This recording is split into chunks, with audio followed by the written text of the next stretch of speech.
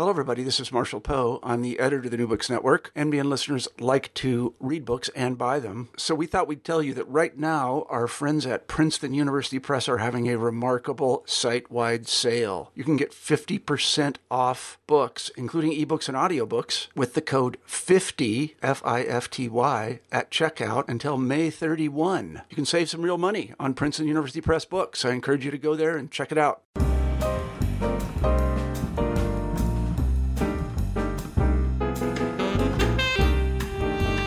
Hello, this is Jim Stein, your host for New Books in Mathematics. Our guest today is Andrew Elliott, the author of Is That a Big Number? Is That a Big Number is a book for those of us who feast on numbers. We'll absolutely adore it, but we'll also tease the palates of those for whom numbers have been previously somewhat distasteful. This book helps us not only realize the relative magnitudes of many of the numbers which surround us, but also helps us understand precisely how and why our understanding of the universe often comes down to the numbers which describe it.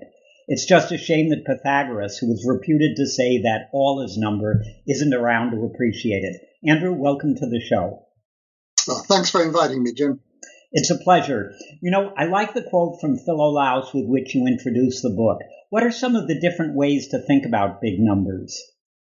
Well, Jim, when I was at school, we learned about numbers, starting from the very smallest numbers, and we become familiar with numbers that go into the tens and into the hundreds and sometimes into the thousands. But we really don't become comfortable with numbers that are much bigger than that. Now, of course, some people, I count myself among these, would have studied science and would learn scientific notation for numbers and learn to deal with very big numbers indeed. But when you use those kind of numbers, you're really dealing with them via algorithms, via techniques and tricks. And we don't, I think, have a feel for numbers. Once they get much beyond 1,000 or so, I think we all struggle with numbers along those lines. And so we need some sort of strategy for dealing with numbers as we go along. And in the book, I try to explain or group the strategies into 5 different particular techniques. And I'm sure we'll cover some of those as we talk through today. I'm looking forward to it. You know, one of the things that's happening in the United States at the moment is we're having elections, and elections prompt conspiracy theories. And I was intrigued by the fact that your book sort of started off discussing conspiracy theories, and what would be a good example of how a numerical comparison could prompt a conspiracy theory? Well, yes. As part of the project that this book forms part of, I started building up a database of numbers. And this went up into the thousands of number facts, as I call them. And it's no surprise that some of these start having some relationship to one another just by coincidence. It's no more significant than when Mars aligns with Jupiter in the night sky. But for example, to quote a rather silly but amusing one, I think, is that the height of the Empire State Building, if you measure it in terms of the standard square Post-it notes, you'll find that it's exactly 5,000 Post-it notes high. Now, I don't imagine anybody's going to build a conspiracy theory around that one, but there are other examples. For example, that the height of the Great Pyramid of Giza in Egypt is almost exactly 1/10,000,000th of the diameter of the sun. Now, when you've got so many numbers, it's bound to be the case that some of them tie up, and I think that there's plenty of it's not so difficult for conspiracy theorists to pull some numbers together and to start to try and make something of that. But really, these comparisons, these coincidences are included in the book, really to help you to think about numbers. It almost forms a triangle. You've got 2 numbers, 2 quantities, and a relationship between them, and that triangle helps you see the magnitude of the numbers involved. So a more serious example, for example, would be that the earliest stone axe from about 2.6 million years ago is about 500 times older than the oldest writing. So it's just that triangle of, on one point, you've got the 2.6 million years ago, 5,200 years ago, the first writing, and a relationship of 500 between them helps you establish a scale between those numbers in your mind. You know, one of the things that I liked about your book is that you have a concept called landmark numbers. Perhaps you could explain those. Yes. this is, the analogy is with wandering in the countryside and knowing where you are by the fact that there are certain landmarks that you can see and recognize. And for myself, certainly, that there are certain numbers that I know. I've not sat down and studied these numbers or learned them, but for example, that you come across them and they lodge in your brain. So, for example, the length of the equator, the circumference of the Earth, is just about 40,000 kilometers. Now, that's a number that once you know that, you can start drawing comparisons. So, for example, you might learn that Australia is 4,000 kilometers from east to west. Now, that's a tenth of the equator. And Africa, from north to south, is 8,000, more or less, kilometers from north to south.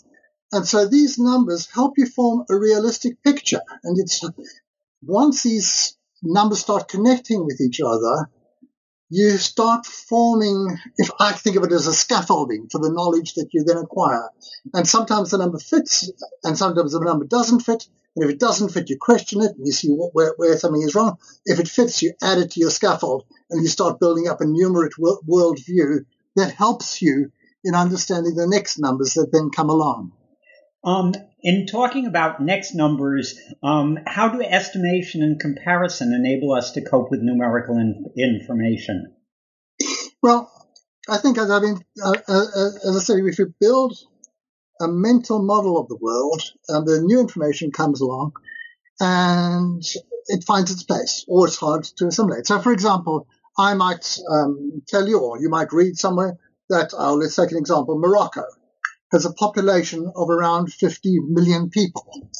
Now, without context, that means very little. 30 million people is a big number, and it's not easy for us to relate to that naturally. But if I tell you that that's about half as many people as there are in the United Kingdom, or it's about a tenth of the population of the United States, then suddenly you've got a reference point, you've got a comparison, and that helps you to assimilate that number and also to make it more memorable for you. Yeah, I think that's right. And one of the things that you discussed, which was a concept that was introduced maybe 30 years ago, what is a numeracy and what isn't a numeracy? Well, to my mind, the key concept here is whether or not you can relate the numbers to the real world.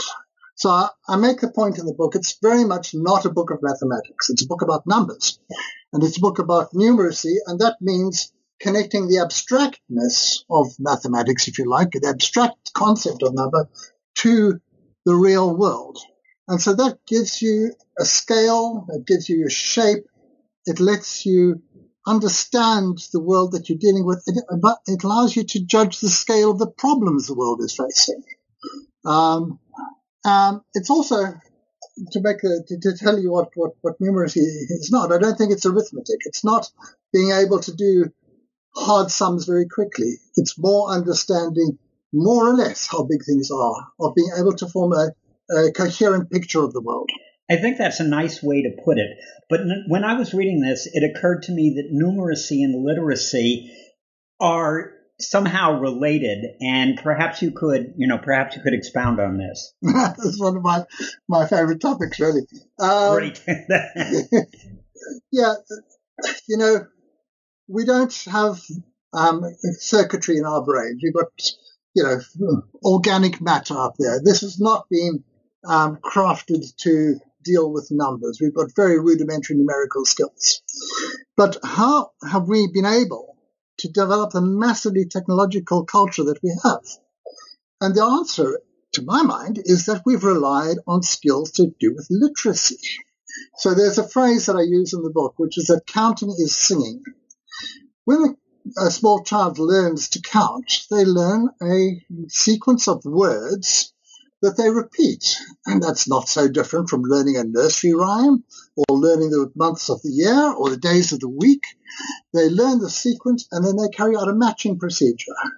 And so the literate skill of learning words becomes part of the numerate skill of counting. For example, I love it that sometimes we find that the words that we use conceal some hidden truths. So, for example, who is the person who will count up the money in the bank? It's the teller. And what does a storyteller do? Well, they recount the tales. So between the tellers and the counters and the tales and the tallies and the counts and the accounts, these are all entangled. These are all part of the same thing. It's all part of human culture. And numeracy and literacy work hand in glove to get to this point. Well, one of the things that stuck with me over the years is that there was an experiment performed long ago, well, maybe 30 or 40 years ago, in which people were asked to imagine that a stick was 1 billion long and to mark where 1 million lay on it. And a lot of them marked somewhere in the middle or something like that. And that's clearly a numeracy problem. And so one of the things that you did was you have numbers that are fairly large. And you talk about the idea of visualizing 1,000, 1 million, and 1 billion. And I'd like you to go into that. Yeah, sure. So I take an example, and I ask the reader to imagine a tiny ant, just 4 millimeters long, sort of, much less than an inch. And we're going to have to, we take such a small thing because we're going to get pretty big, and we need to start small. And then I ask you to imagine what would something that would be 1,000 times bigger than that. And I say it's a beetle. And what kind of a beetle is it? Of course, it's a Volkswagen Beetle. It's a car which is just about 4 meters long. So you can paint a picture now. You can imagine the car, and you can imagine 1,000 ants lined up alongside it. So that's step one. So now I'm going to look for something that's 1,000 times longer than that Volkswagen Beetle.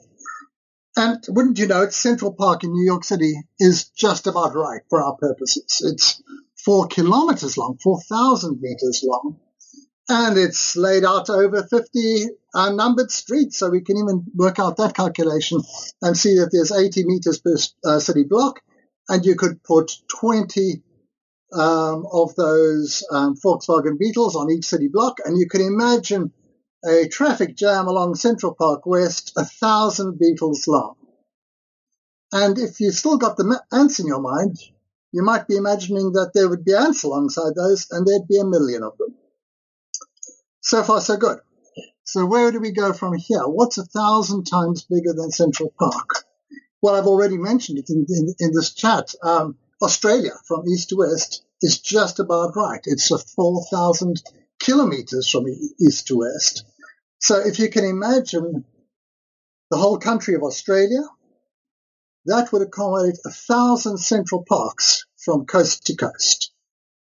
And those 1,000 Central Parks, you can imagine a queue of 1 million Volkswagen Beetles lined up against them. And next to those cars, you would have to have 1 billion ants to make that chain across. So that's the scale we're dealing with here. I think that's a nice way to look at it. But we have 1 million cars in Los Angeles on rush hour in a very short period in very short space. So, as I know from commuting. Anyway, one of the things that you also talk about is the idea about thinking in 2 and 3 dimensions to help us visualize numbers. Yes, I mean, this has almost become a mental tick for me in a funny way, that if I see a big number, so for example, if we're thinking in terms of somebody says there's, what did I come across? The number of 1 million, I will immediately in my mind convert that into 100 by 100 by 100 and imagine it as a cube, 100 in each dimension, because that brings that big number of 1 million back down into a comfort zone of 100 by 100 by 100. And it helps you to visualize it. It helps you to deal with the number. It helps you to, in a sense, tame that number so it becomes easier to think about. Yeah, those are good ways to deal with it. And you also bring things down to the human scale when you talk about that there are some aspects of the human body we can use to help us visualize large numbers. Yeah, it's fascinating that there's a lot in the book about, if you like, the history of measurement and what could be more natural than for the earliest measurements of distance and size to be based on the human body. So we've got the foot, obviously, but also people measure horses in hands. And we have the Bible referencing the cubit, which is the length of the forearm. And the word fathom, which is a fairly archaic word. Most of us don't even know what a fathom means. But if you remember that it, or if you know that it comes from the derivation of it, is arms outstretched, then it's easy to remember that it's 6 foot. And so from the earliest times, people have used the parts of the body as the basis of measuring distances. And of course, it goes beyond that, because when you start looking for bigger numbers, you start thinking about what you can do in a given time. So the Romans introduced the concept of a mile, 1,000 paces. And we have the distance of a furlong, which is a furrow's length. That's where the word comes from.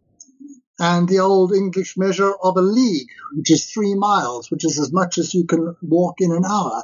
So all of these numbers come from things that are very natural and very human, very much part of human life. Yeah. One of the things that I enjoyed about reading your book, because I'm a number fan, is that there are a lot of gee-whiz, fascinating numerical tidbits scattered throughout your book. Do you have any personal favorites? Yeah, lots of them. Okay, just a few. We want to get to other topics here. I like, for example, that when I discovered that the diameter of the rings of Saturn, which is, that sort of iconic planet, is twice the diameter of Jupiter. And that's just a figure that, will stick in one's head. And that's about a fifth of the diameter of the sun. Here's another one. That the Las Vegas Strip is around 6.8 kilometers, and that's almost exactly 1,000th of the length of the Nile River. Now, it doesn't mean anything that it's that length, but it will help. It helps one remember it. It certainly makes me realize why they built the Luxor in the resort in Las Vegas at which I've stayed, which resembles Egypt and actually has a pyramid in it. Yeah, that's right. I'm sure they didn't have that in mind at the time, but yeah, it helps one remember. It helps one fix these things in mind. It helps one understand the shape of the world. Well, because you feel that these ideas have helped you, would you advise that people find a few of their own that they can use as numerical benchmarks, or just look through your book and get some good ones? Well, looking through the book is great too. But if nothing else, it gets them to buy the book. Yeah, of course. But yes, I mean, when you see a number, you try and relate it to stuff that you know about, and sometimes you will find that it chimes with you, and that it makes a nice and memorable comparison there. And if you can hang on to that, then that can be the starting point for the next step, and the next step, and the next step, and slowly you build this network of numbers in your mind. How does breaking a big number into smaller pieces help us come to grips with its size? Because what you've done is you've done sort of logarithmic comparisons so far, and also area and volume comparisons. But breaking a big number up into smaller ones is a different type of process. Yeah. I actually, in the book, I describe a situation. We visited an ancient Greek amphitheater on the island of Sicily. And you go there and you think, how many people could this accommodate? How many people could be sitting here? And luckily, they've arranged it so that it's actually broken into 7 segments. So we can say, okay, we can make a first judgment on how many people could sit in one of these segments. And then multiply up, of course. But then we can count the number of rows. We can say there are probably around about 35 rows or something like that in each of these segments. Okay, how many people could sit on each row? In the front, they're going to be shorter rows. In the back, they're going to be longer rows. But we can work out an average. And then you've got 3 numbers to deal with. You've got how many people could sit in a row, how many rows are there, how many segments are there. And we come out at a number which is a bit over 5,000 people. But we've got there in easy steps. So you've got to the big number by easy steps. Yeah, but it doesn't hurt to know the multiplication table. Absolutely right. I have to say that my favorite portion of your book was the one where you discuss some of the key landmark numbers in the history of the universe, because I felt it was more than a nice summary. It was a nice summary of history, and I'd never seen history, which quite frankly bores me a lot, presented in that way, and I just loved it. Maybe you'd like to go through some of the numbers that are involved in the history of the universe and the history of Earth, of man's existence on Earth and recorded history, because I just love that chapter. Yeah, in some ways, these are some of the hardest numbers to get a grip on, because we can visualize distance quite easily, but time is a different matter in a funny way. And it's the history of the Earth it's a very long time. And the first one to realize is that compared to the age of the universe, which is about 13.5 billion years, the Earth has been around for about a third of that, which in some ways is surprisingly large. So for a third of the whole time that the universe has been around, the Earth has been around. But then it comes down to really thinking about the history of life on Earth. And you need to think that, while some simple life forms emerged relatively soon, but the big evolution of large-scale animals came with the Cambrian explosion, and that was only 500 million years ago. So there was 4 billion years of sort of building up to having visible life on Earth.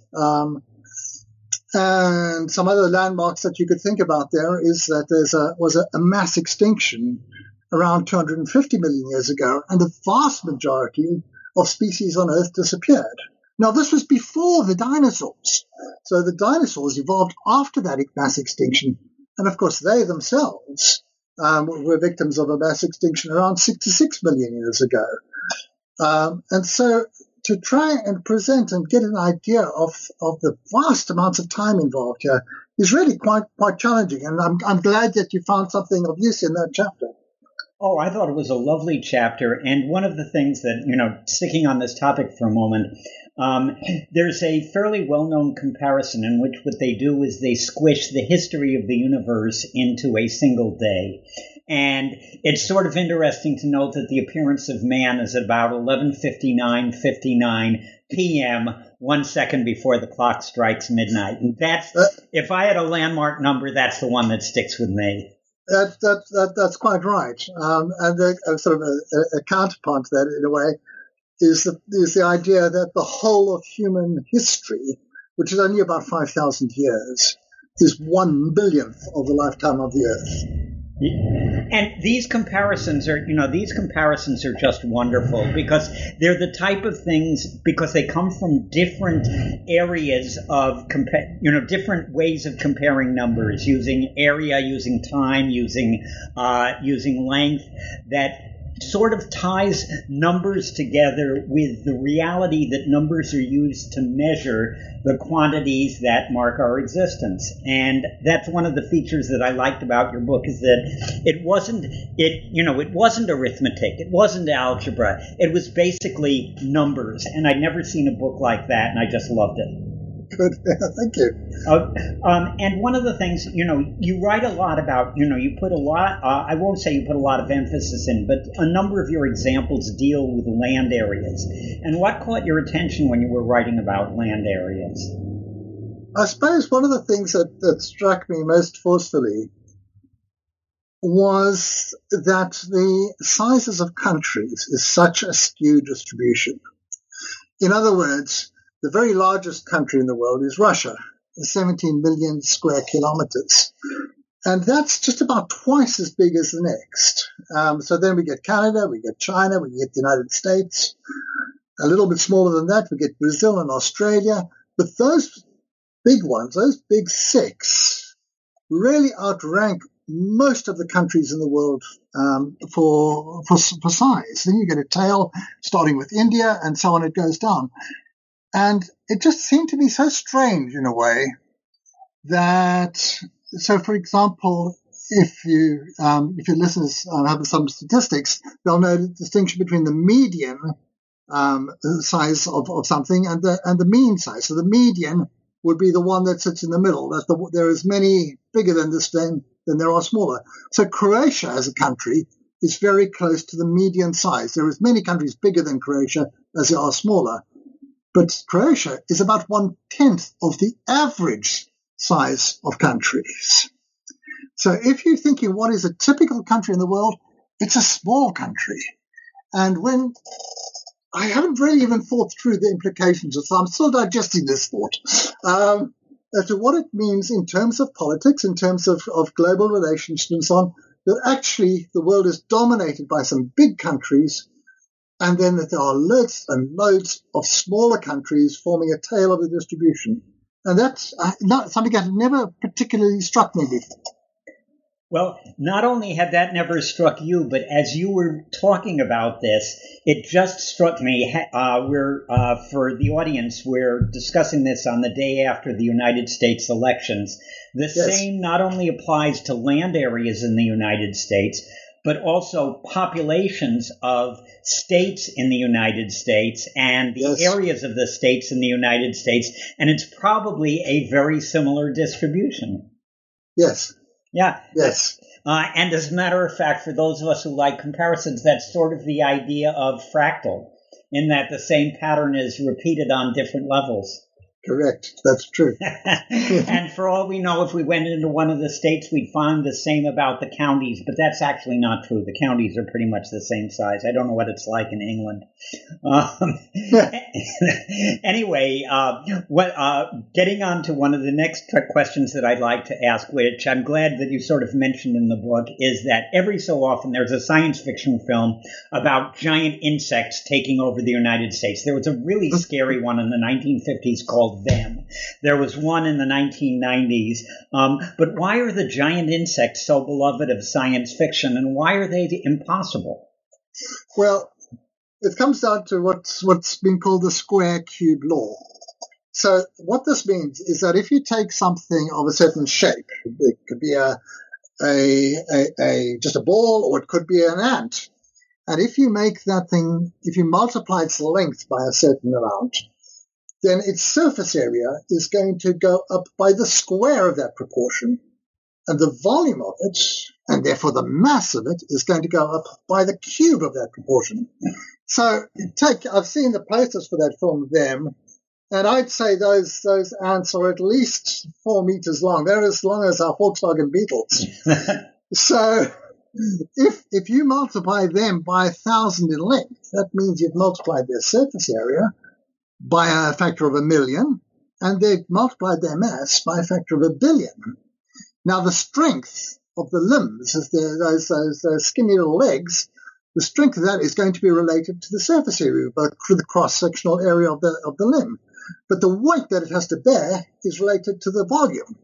And so if you scale up according to the cube-square law, or the square-cube law, I should say, that means that suddenly the weight is now 1,000 times too much for the limbs. And so those limbs would just snap, the skin would split, it would be an awfully messy scene indeed. Well, I'm sure that many of our listeners are now going to sleep much easier at night. Anyway, one of the things that you discuss are the ideas of rates and ratios. And I teach math, and I often find students getting confused about those. But of course, we just teach them as essentially tools, but you use them to compare numbers. And what are some good ways to compare using rates and ratios?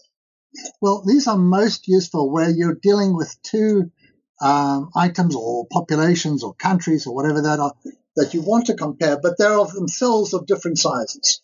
So, for example, if you were to take the number of births in, let's say, the United States versus the United Kingdom, where I live, of course there are going to be many more births in the United States because the population is 5 times the size than the United Kingdom.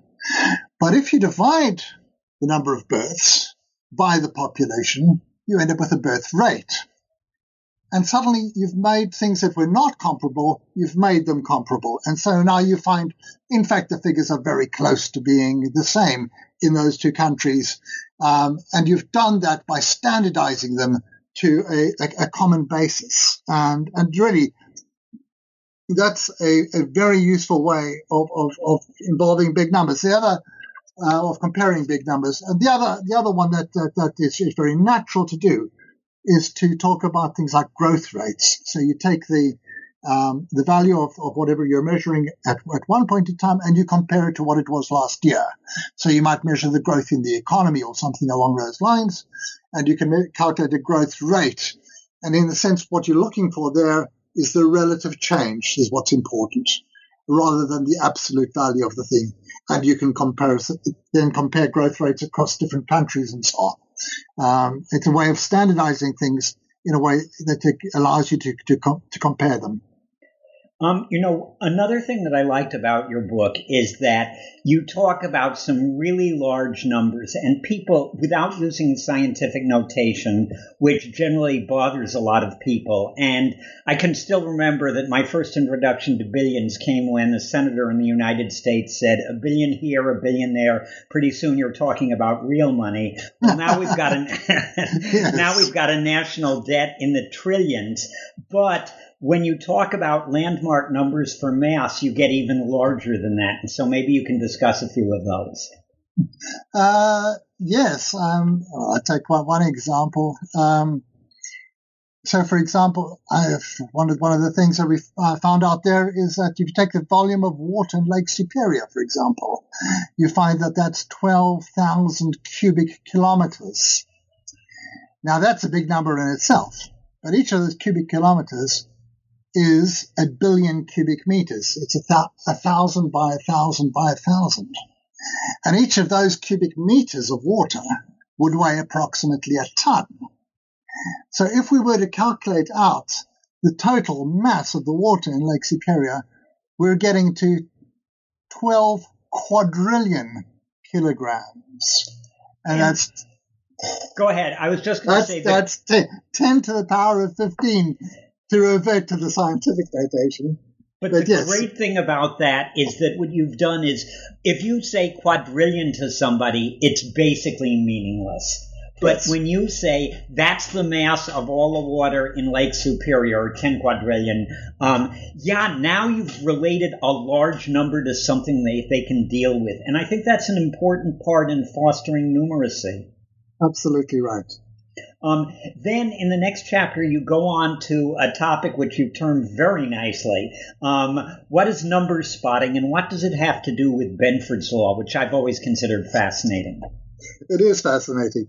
Number spotting is actually the name I gave in my head to a game that I used to play when I was a child. Growing up on long, boring car journeys, I would look at the number plates of these cars, and I would try and spot successive numbers. So you'd start off by saying, can I spot a number starting with 1? Then can I see one starting with 2, 3, 4, and so it goes. Once you get to 9, you're looking for a number that starts 1, 0, then 1, 1, then 1, 2. So it gets harder and harder to play this game, and it's more of a challenge, and it's more rewarding. When you spot 323, then you really, it feels like an achievement. Took a while, didn't it? Exactly. But the interesting thing is, of course, it's harder to spot 1, 0 than it is to spot 1, but it's actually harder to spot 9 than it is to spot 1. And that's because numbers tend to start from 1. And so you can't, if you're allocating numbers sequentially, you can't have a 9 without there being a 1. And you can't have a 2-digit 9, which you'll hit at 19 and then 90, without there being loads of numbers starting with 1 that have come before. So this was my game as a kid. But then I discovered that this is actually an example of what's called Benford's Law. And that means that it says that if you take a collection of numbers, and these can come from interesting and different places, like company accounts, like voting records and so on, you'll find, and this is quite strange, that around 30% of those numbers will have a leading digit, which is 1. And less until you've got only 4% of those numbers will start with 9. And in some ways, this seems quite strange because you'd expect them somehow to be even, but they're not. And people have actually used this Benford's Law as a means of detecting fraud. If somebody is cooking the books and making up numbers to go into falsified company accounts, and if they're not aware of Benford's law, they may well, say, have numbers starting with 7, which seems to be a popular one, much more frequently than would occur by chance. And auditors have actually used this law to pick up suspicious accounting in audits. So yes, it's a strange thing. Now for this book and for the Is That a Big Number project, I collected a huge database of numbers, facts, and I tried to see if this would apply to these numbers. Now, these numbers come from everywhere. It's height of the Eiffel Tower. It's the water in Lake Superior. It's the size of a playing card. They are from all different kinds of domain. And lo and behold, they fit Benford's law pretty well. You know, you just mentioned something which I'm not sure whether it's mentioned in the book, but you discussed something. You discussed something in the last few moments called the "Is That a Big Number" project. Is that an actual project, or is it just something you did? Is there a database with these numbers in? I don't want to distract. I don't want to dissuade people from just looking at the database and not reading the book, because the book itself is fascinating. But I'm sure that if there were a database like this, it would be a wonderful complement to the book. Yes, there's a website called isthatabigNumber.com. That's exactly the question that I wanted answered. I may look at it after this interview. And it's got some fun things on it, and it's my source for a lot of the numbers in the book. Good enough. How are logarithmic scales used to compare numbers? Well, the thing about logarithmic scales, and some people get frightened by logarithms at school, but I think they're like a superpower of understanding numbers.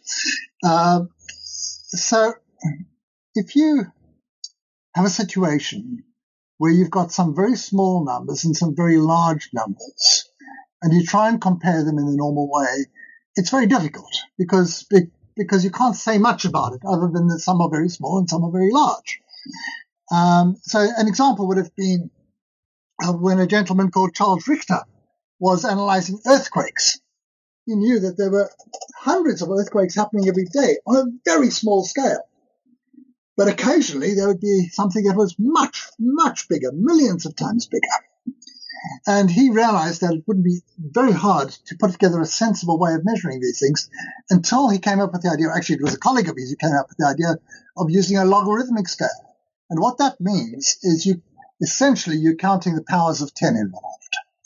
And so on the Richter scale, for measuring earthquakes, if you add 1 point to the scale, 1 point to the magnitude, it means you're 10 times larger. So if you go to 4 to 5, it's 10 times larger. 5 to 6, it's 10 times larger again. So 100 times larger in total. And so it brings these numbers down to a manageable level. It tames this exponential growth that you see in certain things, and it brings that down to a scale where they become easier to relate to. I think at this stage I have to mention a classic in that area, the video or movie called Powers of 10 by the Eames brothers. You know that one? Yes, I do. Yeah, it's a lovely way to visualize the logarithmic scales, because it goes from the tiniest things in the universe to the biggest things in the universe. Exactly. And speaking of biggest things in the universe, could you describe the landmark numbers you use, which each differ by roughly 2 orders of magnitude, which is a power of 100, to go from the size of the universe to the size of the solar system? Because I found that a nice stepping stone bridge. Yes.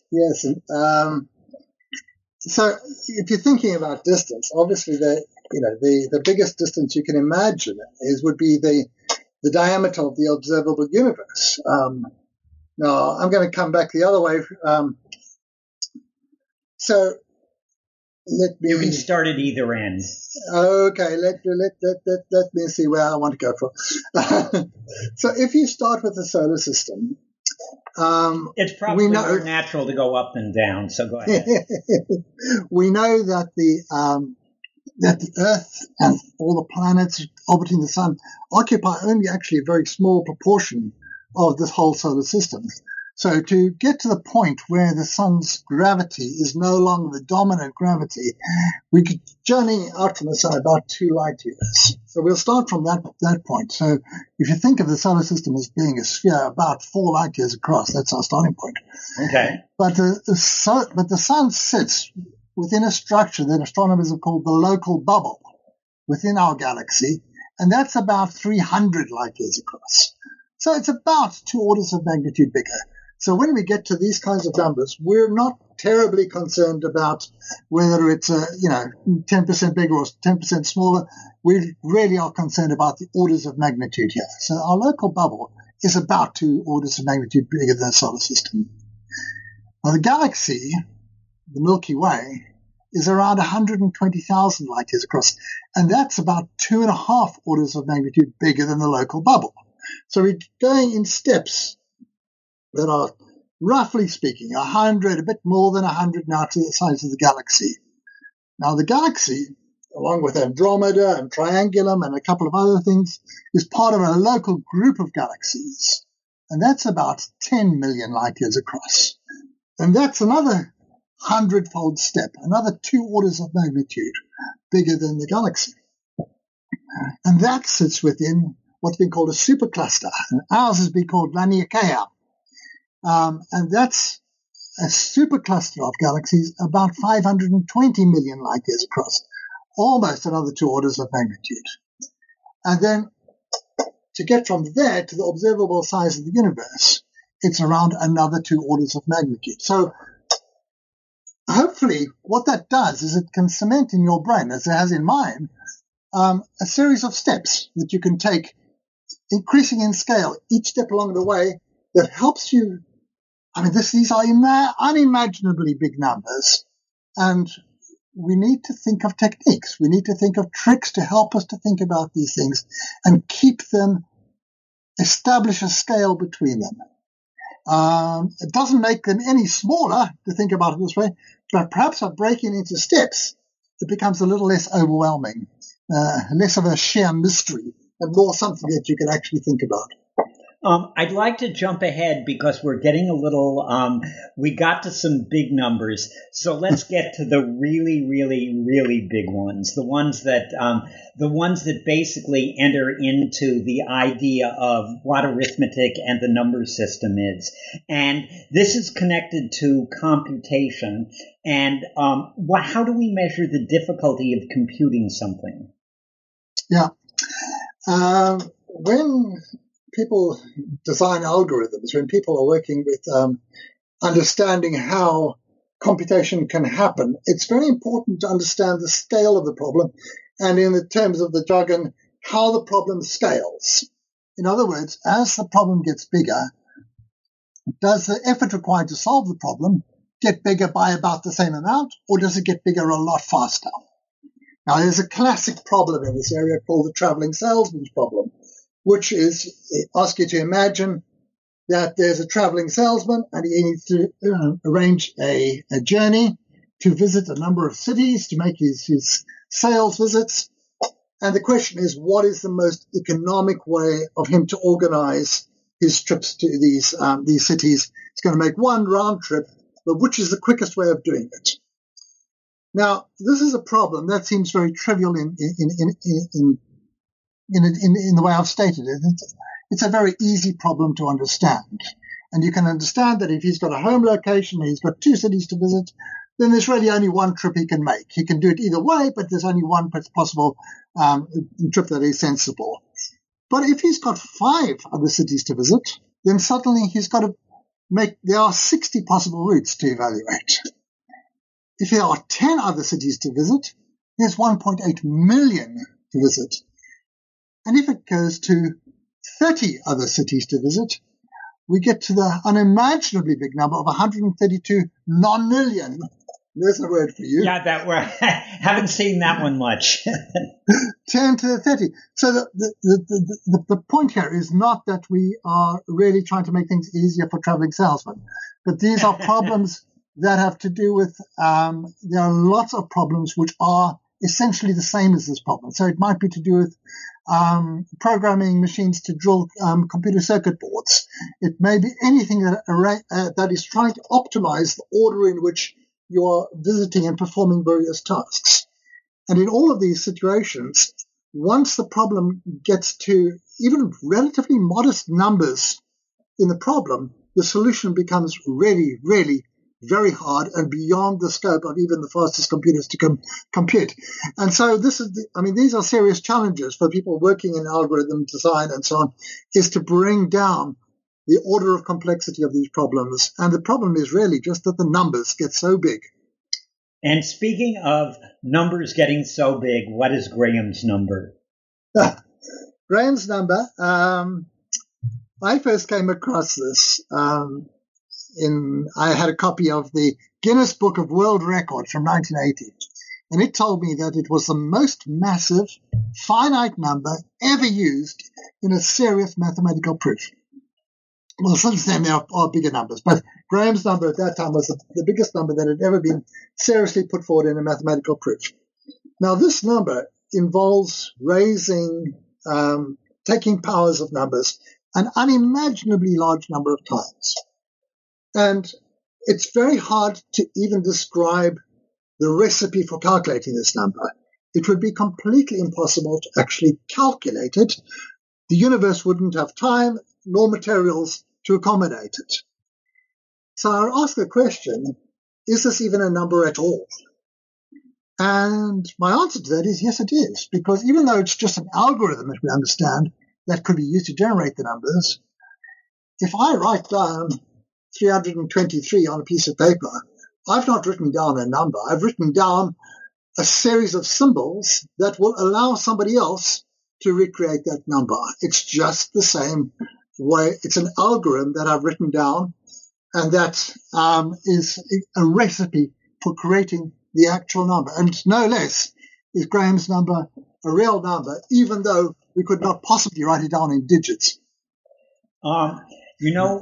One of the things that made a large impact on me in my youth was when I saw the movie 2001: A Space Odyssey. I don't know whether or not you've seen it, but it was a classic. Of course.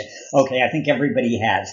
And there's a scene at the towards the end of the movie where the spaceship has gone out to Jupiter, and there is a caption which says Jupiter and beyond the infinite. And it's a good place to wrap up this interview by asking you where you stand on infinity being a big number. Well, yes.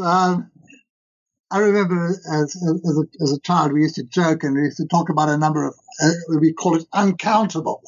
And that was our schoolboy version of infinity. But in fact, the great mathematician Cantor, he got to grips with this concept of infinity. And he used exactly the same sort of matching logic that we would use for counting, the apples in a bowl. And that is to say, if you can match two sets together, one for one, then they must have the same number. And so he was able to start categorizing different kinds of infinity and making sense of that whole concept.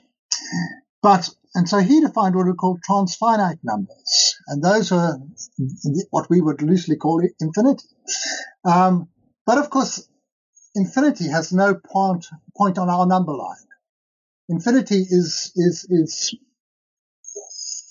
more of an end point of a process than it is of a particular number. So is it a big number in the sense of the book that I've written? No, it's not. It's in its own world. It's in its own collection of numbers. It's the transfinite numbers. And in fact, the number of all of the counting numbers is the smallest of those transfinite numbers. It's the smallest infinity. So I would say that it's in a different domain of its own. Well, we expect your next book to be Is Infinity a Big Number?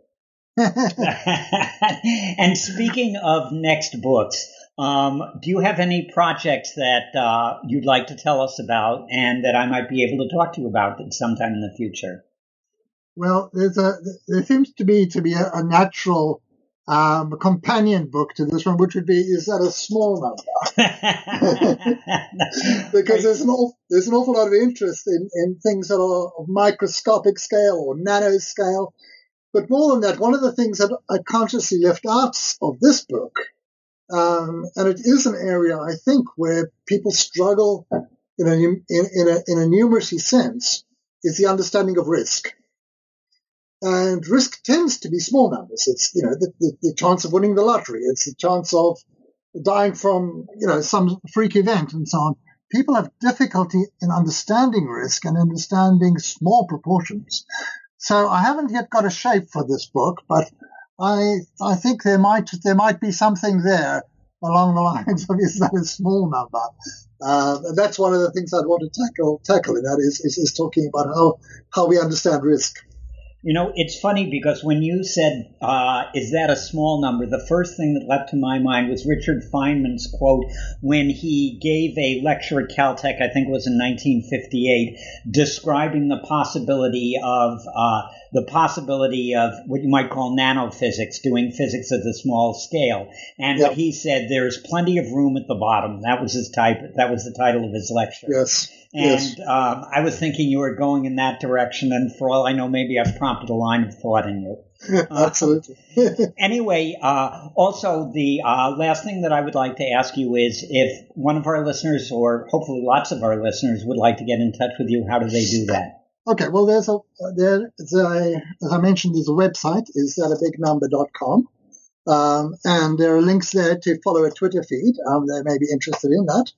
But equally, there's a website, www.andrewcalliott.com, which is my personal website, and there'll be a contact form on that website. So anybody wants to get in touch, they can use that contact form, and I'll get right back to them.